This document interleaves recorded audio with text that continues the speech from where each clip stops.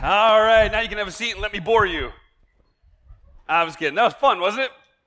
And one of the things I want to start with, 1 Peter 4, you're going to turn there.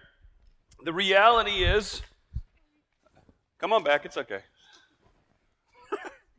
The reality is, when you know how it ends, it makes it a whole lot easier to go through, doesn't it? When you know how it ends, it's easier to watch a stressful movie. When you know who wins, when you know the bad guy's gonna get it in the end, then we don't have those moments where it's like, I don't know what's going to happen next. I mean, you have little bits, but you have this confidence, this hope. And what we just sang about is how it ends and why it ends the way it does. Because what has happened for those who are in Jesus Christ, and if that's not you, then my goodness, if you're here, now is your chance. Jesus Christ came to save you, not because you were lovable and savable. He came to save you because you were desperate and lost. Jesus Christ came and willingly took your place on the cross, having those nails driven through his hands and his feet. He was lifted up and mocked even more than he had been the days before that. People looked at him hanging on the cross and thought, this right there, that's the Son of God. He willingly endured the humiliation of the cross to rescue you. What are you going to do with Jesus? I mean, every time somebody talks about Jesus, every time you sing songs like that about being washed in the blood of the Lamb of Jesus Christ, if you are not washed in the blood of the Lamb of Jesus Christ, you are coming face to face with a decision you need to make right now. Accept, reject. Those are the only two options. Wait equals reject. You know that, right? What are you going to do with Jesus? See, that's why we have hope. And that's the foundation, the springboard on which we take off this morning, is knowing and loving Jesus Christ because he died for us and came to rescue us. And it brings us to 1 Peter chapter 4, starting in verse 7. Read along with me. He says this, the end of all things is near. Oh, it's going to be an uplifting message this morning. The end of all things is near. Therefore, be alert, sober-minded for prayer. Above all, maintain constant love for one another, since love covers a multitude of sins. Be hospitable to one another without complaining. Just as each one has received a gift, use it to serve others as good stewards of the varied grace of God. If anyone speaks, let it be as one who speaks God's words. If anyone serves, let it be from the strength God provides, so that God may be glorified through Jesus Christ in everything. To him be the glory and the power forever and ever. Amen. You got to start with the ending. You got to understand where this goes. Maybe saying that's saying the wrong way. Not a good novelist. Many good novelists start with the ending first. You know that, right? So Agatha Christie, you ever heard of her? Wrote all kinds of suspense novels. Not all of her novels, but many of her novels, she started by writing the last chapter first. Margaret Mitchell. She's the author of Gone with the Wind. She wrote the ending of Gone with the Wind before she even started the beginning. J.K. Rowling, the first chapter J.K. Rowling wrote in the Harry Potter series was the last chapter of the last book. Because what the novelist knows, the process, to get into that process, in order to write that good novel, in order to get into the train of thought, you got to know where you're going. So with that in mind, we look here at verse 11, the very end of it. To him be the glory and the power forever and ever. Amen. See, that's where we're going. That's our goal. That's our purpose, not just as a church, but as a people, to bring God the glory that only he deserves. That's what 2 Corinthians 5:9 says, is that therefore, whether we are at home or we're away, we make it our aim to be pleasing to him. Our entire goal, our entire life is wrapped up in making much of God and giving him the glory that only he deserves, in putting a smile on God's face. That's our goal. That's what we're driving to. And Peter says the time to do that is short. The end of all things is near, is how he begins verse 7. So what does he mean when he says the end of all things is near? He means this: you're going to see Jesus sooner than you realize. That could be for a number of reasons. It could be death. It could be the return of Christ. It could be the end of the world. I mean, if you watch the news, it's certainly the end of the world. But regardless of what's going to bring it, you are going to see Jesus soon. The end of all things is near. And when you begin to contemplate the end of all things, how do you respond? Well, there's three typical responses. The three typical responses to contemplating the end of all things, eschatology is the theological word for it, the study of end times. The three basic responses to eschatology is, first of all, you freak out. Secondly, you do nothing and pretend like it's not actually happening. Or third, you create a whole mess of charts and timelines naming the Antichrist and defining when Jesus is going to come back. Eschatology, the study of end times, is never supposed to lead you to date setting. We'll talk about that at the end here.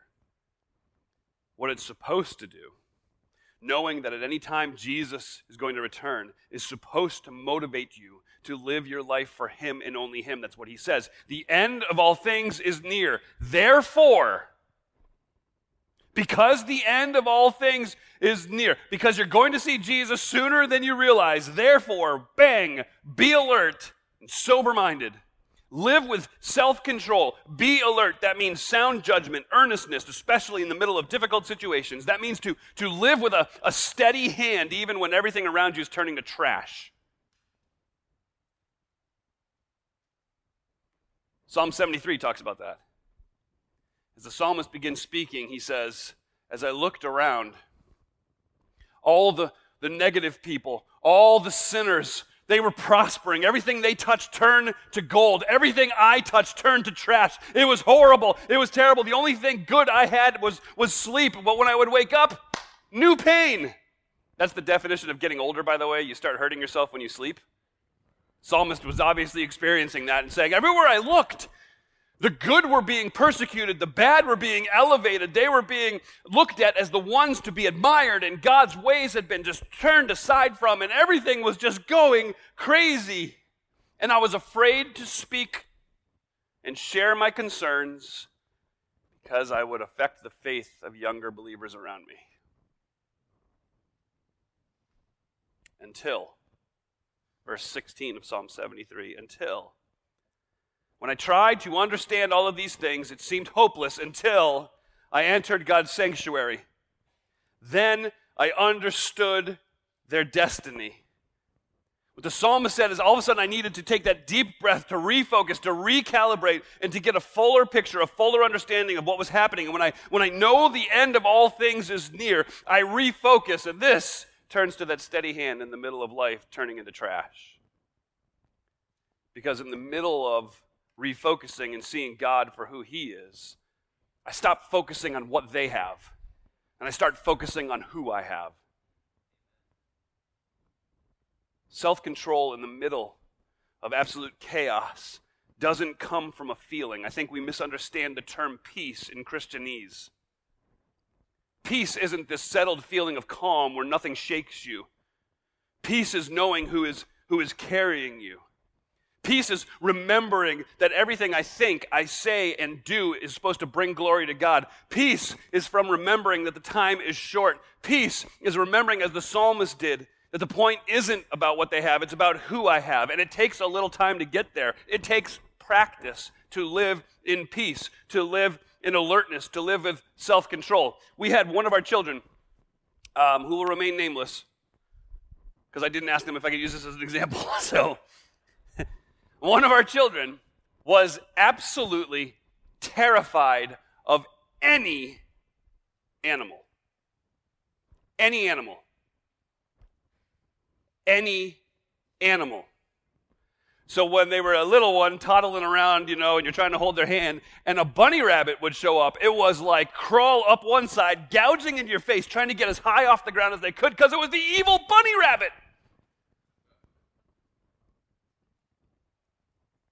And to be fair, that probably had a lot to do with the fact that every time I saw a bunny rabbit, I'd be like, it's going to get you. every animal. It wasn't just bunnies. It was birds. It was cats. It was dogs. It was it was everything. And they would climb up and cling on, and it was almost like they would wrap their hands, because it wasn't almost, it was. They would wrap their hands and legs around your face and neck, so it's like, can't even see. And it's like, kid, remember, last time this happened, I carried you, I took care of you, I held you. And that's just a puny little bunny rabbit, in my opinion. I know to you it seems like something huge, but what you got to remember is, I carried you, I'm holding you. I'm not going to let that evil bunny rabbit get you. And we're the same. He's got us. He's holding us. He's not going to let the puny problems, although they seem large to us, to him they are simply tiny. He's not going to let them get to us. So live with some self-control. Live with sobriety, which means to be free from every form of mental and spiritual confusion that's brought about by external sources. Don't allow external voices to influence you. He says, live with sobriety. That means do not allow outside people, outside situations to intoxicate you. Be sober-minded. So you can be controlled by a lot of different people, can't you? Could be a pastor. Could be a radio station, a specific teacher, an author, a news source, a book. It could be all of those different things that are controlling you. And insincerity. It could be somebody that just has an opposing viewpoint than you. An annoyance. They may even be persecuting you, but you are only focused on them, and so you're off your game. You're living as if you are drunk because you are being controlled by them. There's only to be one influencing factor in your life, and actually, I mentioned the word drunk because it's a very popular verse to refer to the use of alcohol. However, what you need to understand as we look at this popular verse, alcohol isn't the point, it's the picture. It says this in Ephesians 5:18, don't get drunk with wine, which leads to reckless living, but be filled with the Spirit. In that verse, yes, you can apply the principle, do not become intoxicated by alcohol. However, that's just an illustration that Paul is using about what is supposed to control you. Do not allow any external source to control you. Because when external sources step in and begin to control you, you begin to live in a way that is called reckless. It's to live in, you actually translate that word out, to live as if your mind is not engaged. When you are around people who are intoxicated with alcohol, you understand that phrase, to live as if your mind is not engaged. He says, don't allow any other influence in your life to do that to you. The only influence that is supposed to be in your life, you are to be directed, influenced, and governed only by the Holy Spirit.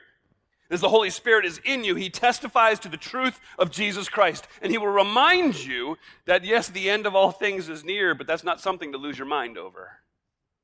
That's not something that you should be lazy about, but it's something to look forward to with eager anticipation.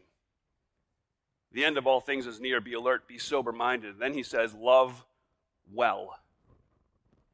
Verse 8, above all, maintain constant love for one another, since love covers a multitude of sins. Be hospitable to one another without complaining.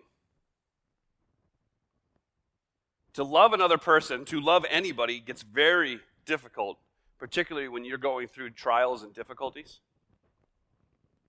Because the natural flesh in us allows ourselves in the times of difficulty to get so self-absorbed, to be so focused and myopic on the things right here around me, we stop looking at other people. We end up running other people over, and we find it acceptable because I'm going through a difficult time. Peter says, do not allow your love to grow cold. Love well. Your love should not stop overflowing. Maintain constant love. The word Peter uses here is the word that is used in other literature, Greek literature of the day, to talk about a horse that is racing. And it's running with everything it's got. It's using all of its energy, and it just keeps going and going. And you've seen horses run, and you see that, I mean, it's majestic to watch, but then you just look at the muscles in the back and the legs, and that thing is just reaching with everything it's got, and nothing's going to get in its way. That's what it means to maintain constant love like that. It's used of athletes who are running the race, getting to the finish line, and they turn on that last bit of jets that they may have. They use the last gas tank, if you will, and they're going as hard as they can, and they begin to just turn it up another notch, and they're stretching as hard as they can. That's what it means to love constantly. I had in staff meeting this week, we go over our passage for devotions together. As we were talking through it, one of the staff members brought up this term called tactical reserve. It's a new term to me, so I did a little reading on it. It's fascinating. I think it really pictures it well. So let me illustrate what it looks like to love constantly, to love to the point of exhaustion, to love to the point of just extending yourself or overextending yourself. You ready? So what I want you to do, everybody wherever you are, reach up as high as you can. Reach up as high as you can. All right, you ready? Now reach higher than that. You all could, couldn't you? Why do we do that? I don't understand why we do it. Like, reach as high as you can. Well, reach higher. Okay. Well, I said reach as high as you could the first time. The idea of tactical reserve is in us. We just go, we'll go this far. I got a little more, but you know what? That's only for emergencies. Peter says, love without tactical reserve. Hold nothing back. Who are we supposed to love? Family, church family, friends, co-workers, neighbors. I mean, the list goes on, but it also includes those who hold different political views. Wait, you think that one got you? Those who hold different theological views. Oh man, we're in trouble now. Now he's going to tell us we're just supposed to get along with everybody. No. I'm going to tell you that you are supposed to put the good of other people before your own. He's not telling you to develop feelings for someone. He's telling you to put the good of others first, even when you find it difficult. He says to love them with no tactical reserve. And one of the ways that love applies itself is through forgiveness. Love covers a multitude of sin, he says. In our relationship, offenses are going to happen, but when we love each other and we know time is short, we'll relate to each other with a flood of grace and forgiveness because we don't have time to hold grudges. We don't have time to hold on to petty disagreements. We don't have time to use the silent treatment against other people. We don't have time to hold on to the hurts. That's what he was talking about with sobriety. Don't allow the offenses, the hurts, the sin that has been done to you to become the thing that controls you because the end of all things is near. You ain't got time for that. Doesn't mean you overlook or downplay or ignore hurt or sin, but it means you forgive it the correct way. It means you confront it head on and you make the choice to forgive. You make the choice to forgive to the point of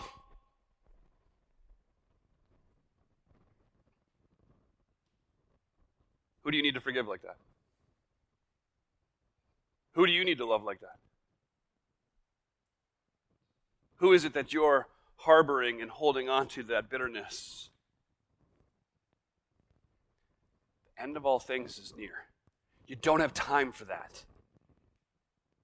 That love that extends itself, overextends itself, loves to the point of exhaustion, the love without tactical reserve not only demonstrates itself in forgiveness, but it also demonstrates itself in this humble hospitality. He says this in verse 8, be hospitable to one another without complaining. Hospitality is this compound word. It's phileo and xenos, which we put the two words together and it says you love the stranger. It's the brotherly love of a stranger, treating a stranger as if they were your brother or sister. So showing hospitality to each other is using your resources to the benefit of others and to the glory of God. Loving with no tactical reserve being applied in the area of hospitality is viewing others, even strangers, the way Jesus viewed them. We know that he viewed them differently than the world viewed them. In fact, Jesus refused to relate to people the way the world did. You see that in his ministry. He sits with the Samaritan woman at the well. He invites himself to dinner at the tax collector's house. He's called the friend of sinners. Friends, that is hospitality. And that's so very different than the world's approach, because the world sees people, particularly strangers, through a transactional lens. I'm going to treat you in a way that lines up with what I get out of you. But Jesus saw these relationships through a value lens. I'm going to treat you as if you are valuable because you have been created in the image of God and you need what I bring. I can serve you. So I think too often we hear the word hospitality and we think it's the guys having the guys over for UFC fight night, or they'll have all the ladies over and have a game board night or something. No, it's we share our lives with people who seemingly bring nothing to the table.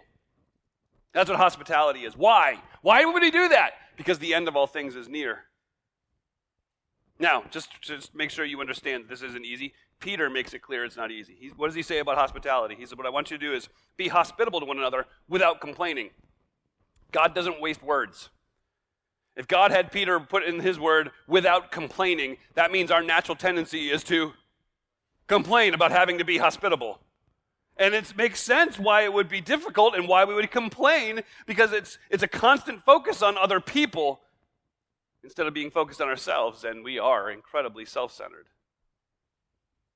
So it is difficult, but regardless of how difficult it is, we're called to love well because the end of all things is near. Verse 10, he tells us to serve well. Just as each one has received a gift, use it to serve other people as good stewards of the varied grace of God. If anyone speaks, let it be as one who speaks God's words. If anyone serves, let it be from the strength that God provides. So we're told to serve well. He's speaking specifically of the gifts that are given to each and every believer as they come to faith in Jesus Christ, as they're baptized into the body of Jesus Christ by the Holy Spirit. They are given a gift by God.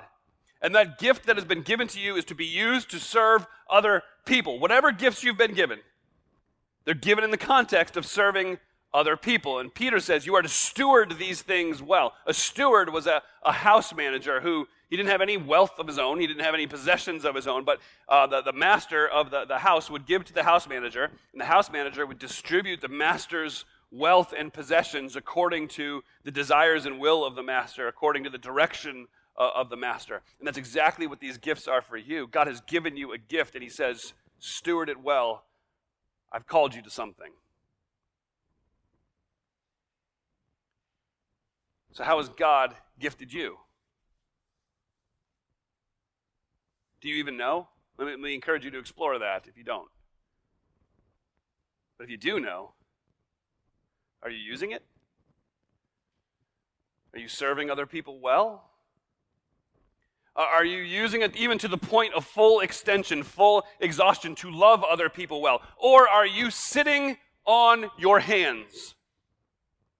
I believe that what Peter is speaking into here is a group of people who have been going through such difficult times that they've been lulled to sleep because they're out of their normal rhythm. Does that sound familiar to anyone? This is not a political statement, this is reality. There is no new normal. There's never been a normal. What you are called to in this present moment is to love others now, not like you would have 8 months ago. Serve other people now, not like you would have 8 months ago. Hey, and I get it, and this doesn't apply to you guys a whole lot because you're here. So I am thanking God you're here. It applies more to people who are like, I really like my Sundays now. I never realized how much freedom I had on Sundays. So now I can just roll out of bed, my PJs, my coffee, watch an hour-long service while I'm doing other things around the house and just go about my day. Sound familiar? None of you have ever been tempted to do that. I know that's a lie because I've been tempted to do that, but you would notice.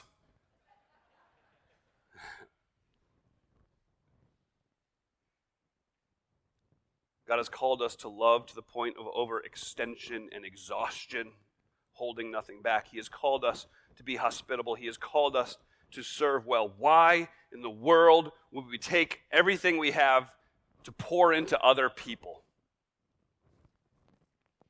You start at the ending. To him be the glory and the power forever and ever. Amen. And then you go a phrase just before that. I do all of these things. Why? So that God may be glorified through Jesus Christ in everything. Why would I do this? Because we want to bring glory to God in everything we do. And as Peter is telling us, time is short. And you're only going to commit yourself to this difficult lifestyle, this different kind of lifestyle, if you keep that in mind, that you want to bring glory to God and the time is short. The time is short. What are you waiting for? It reminds me of a question. If you want to turn there, I'd encourage you to. Acts chapter 1.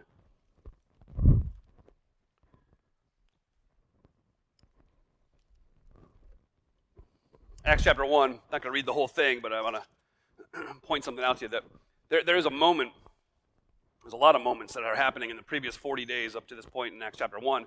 The disciples, the ladies, the two disciples on the way to Emmaus, there's a whole list of witnesses in 1 Corinthians 15. They all get to see the fact and handle the fact that Jesus Christ is alive. They put him in the tomb, the stone was rolled away. He is alive. And now they're gathered together in this room. And Jesus begins to speak to them. You get to verse 6 of Acts chapter 1. And like any good disciple, they ask a stupid question. So, Lord, are you restoring the kingdom of Israel now? So what you need to do is read into that, the reality that's happening in the hearts and lives of the disciples. Is this the time that we're going to be heroes? Is this it? Where you wipe out the Romans and now all of a sudden we are elevated to these positions of second in authority. We get to be, your kingdom is here. All these things get to happen. And Jesus says, it is not for you to know the when. Stop asking about the when. I have a gift for you and I have a job for you. The gift, you will receive power when the Holy Spirit has come upon you. The gift is this. He has given you power. Not like this Incredible Hulk moment where your clothes tear, you turn green, you start to preach like Piper. It's not like that, okay? It's this picture of a Holy Spirit coming and doing the work of making much of Jesus through weak men and women. You see it as you read through the book of Acts. You've got Peter, who was the greatest denier of Jesus Christ, right? Denied Christ 3 times. Becomes this preacher, and thousands of people come to know Jesus Christ as Savior. You see it in the life of Stephen in Acts chapter 7. As he stands before his accusers and preaches with boldness and courage as he is being put to death. You see the power as the gospel spreads to the Gentiles. You see the power as a murderer named Saul becomes the greatest missionary the church has ever seen. See, the power of the Holy Spirit is when he does the work of Jesus Christ through weak men and women. And boy, did these fellas need some power. I mean, you got to think about it. These guys are about to be called to a job that is absolutely huge. The gift is the power. The job, the task that you're being assigned is to be the witnesses of Jesus Christ around the world. You will receive power when the Holy Spirit has come upon you. You will be my witnesses, Jerusalem, Judea, Samaria, and to the end of the earth. They have been called to this daunting, impossible job, and they are not exactly what you would call superstars. These are the fellows who swore they would never abandon Jesus Christ, and at the moment that the crowd showed up to arrest Jesus, they disappeared into thin air. But that's what God does. He calls us to something that is beyond us. He calls ordinary people to extraordinary tasks so that when that task gets accomplished, the only one who can get the praise and the glory is God himself. So that was a sermon within a sermon. You're welcome. So let me keep going. They've been with the risen Jesus Christ. They've asked their dumb question. They've been promised power. They've been given a job. And then, verse 9, after Jesus said this, he was taken up as they were watching, and a cloud took him out of their sight. So Jesus says these things, and then, whoosh, Jesus is gone. And verse 10, while he was going, they're gazing into heaven. You get the picture that this gazing into heaven as you read the rest of verse 10 wasn't just this, whoa, that was crazy. Did you see that? No. What happened was Jesus said, and you're going to be my witnesses to the whole world. Whoosh! And the disciples are like,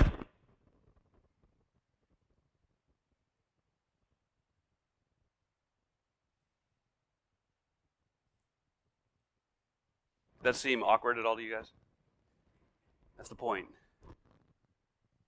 Who knows how long they looked? We don't know.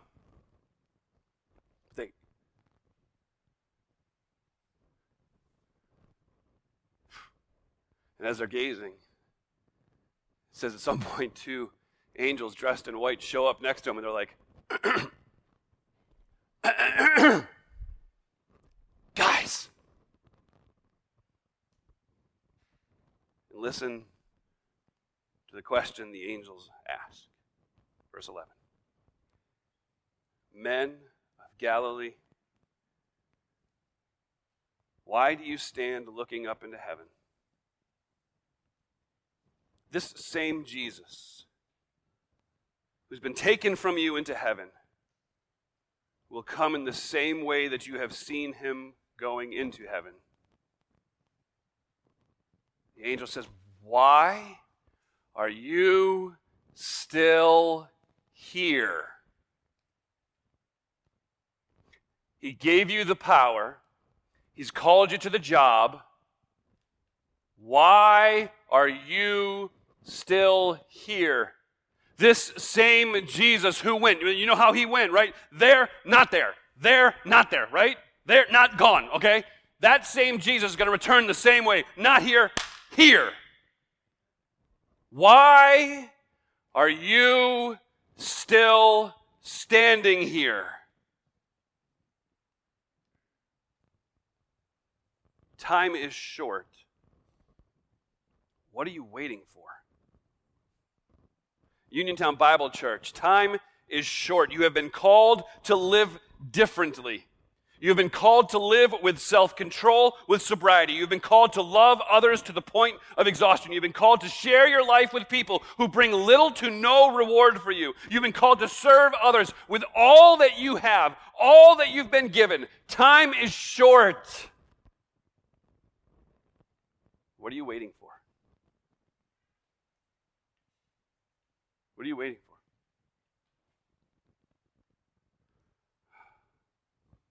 Father, forgive us for missing the opportunities you've placed right before us to be obedient, to depend on the power that you have given to us, to follow through on the tasks. Father, forgive us for being more concerned about temporal things instead of eternal things. God, we will never live differently until we begin to understand that you indeed are going to come back soon. Father, I ask that we would be busy about the tasks you've called us to, not the least of which is living for other people. God, you've called us to be your light, to be your salt. And God, I'm afraid we've lost our saltiness. We've lost our brightness because we're so consumed with other things. So Lord, would you rescue us from ourselves? Would you fix our eyes on the truth that you are coming back soon? Father, I pray we would be willing to give you everything we have. When we find ourselves starting to hold back, I pray, Father, we would extend further. When we find ourselves beginning to be so self-absorbed that we're overlooking other people, I pray that our eyes would be opened, that we would see the other people as you see them, souls who need to be loved, who need to be pointed to Christ. Father, I ask that the folks who are in this room right now would take everything they have, every resource, every amount of energy, every relationship, and use them to serve you. I pray, Father, we would get off this hill in such a way that Carroll County is never the same because they see Jesus in us. It's in his matchless name I pray. Amen.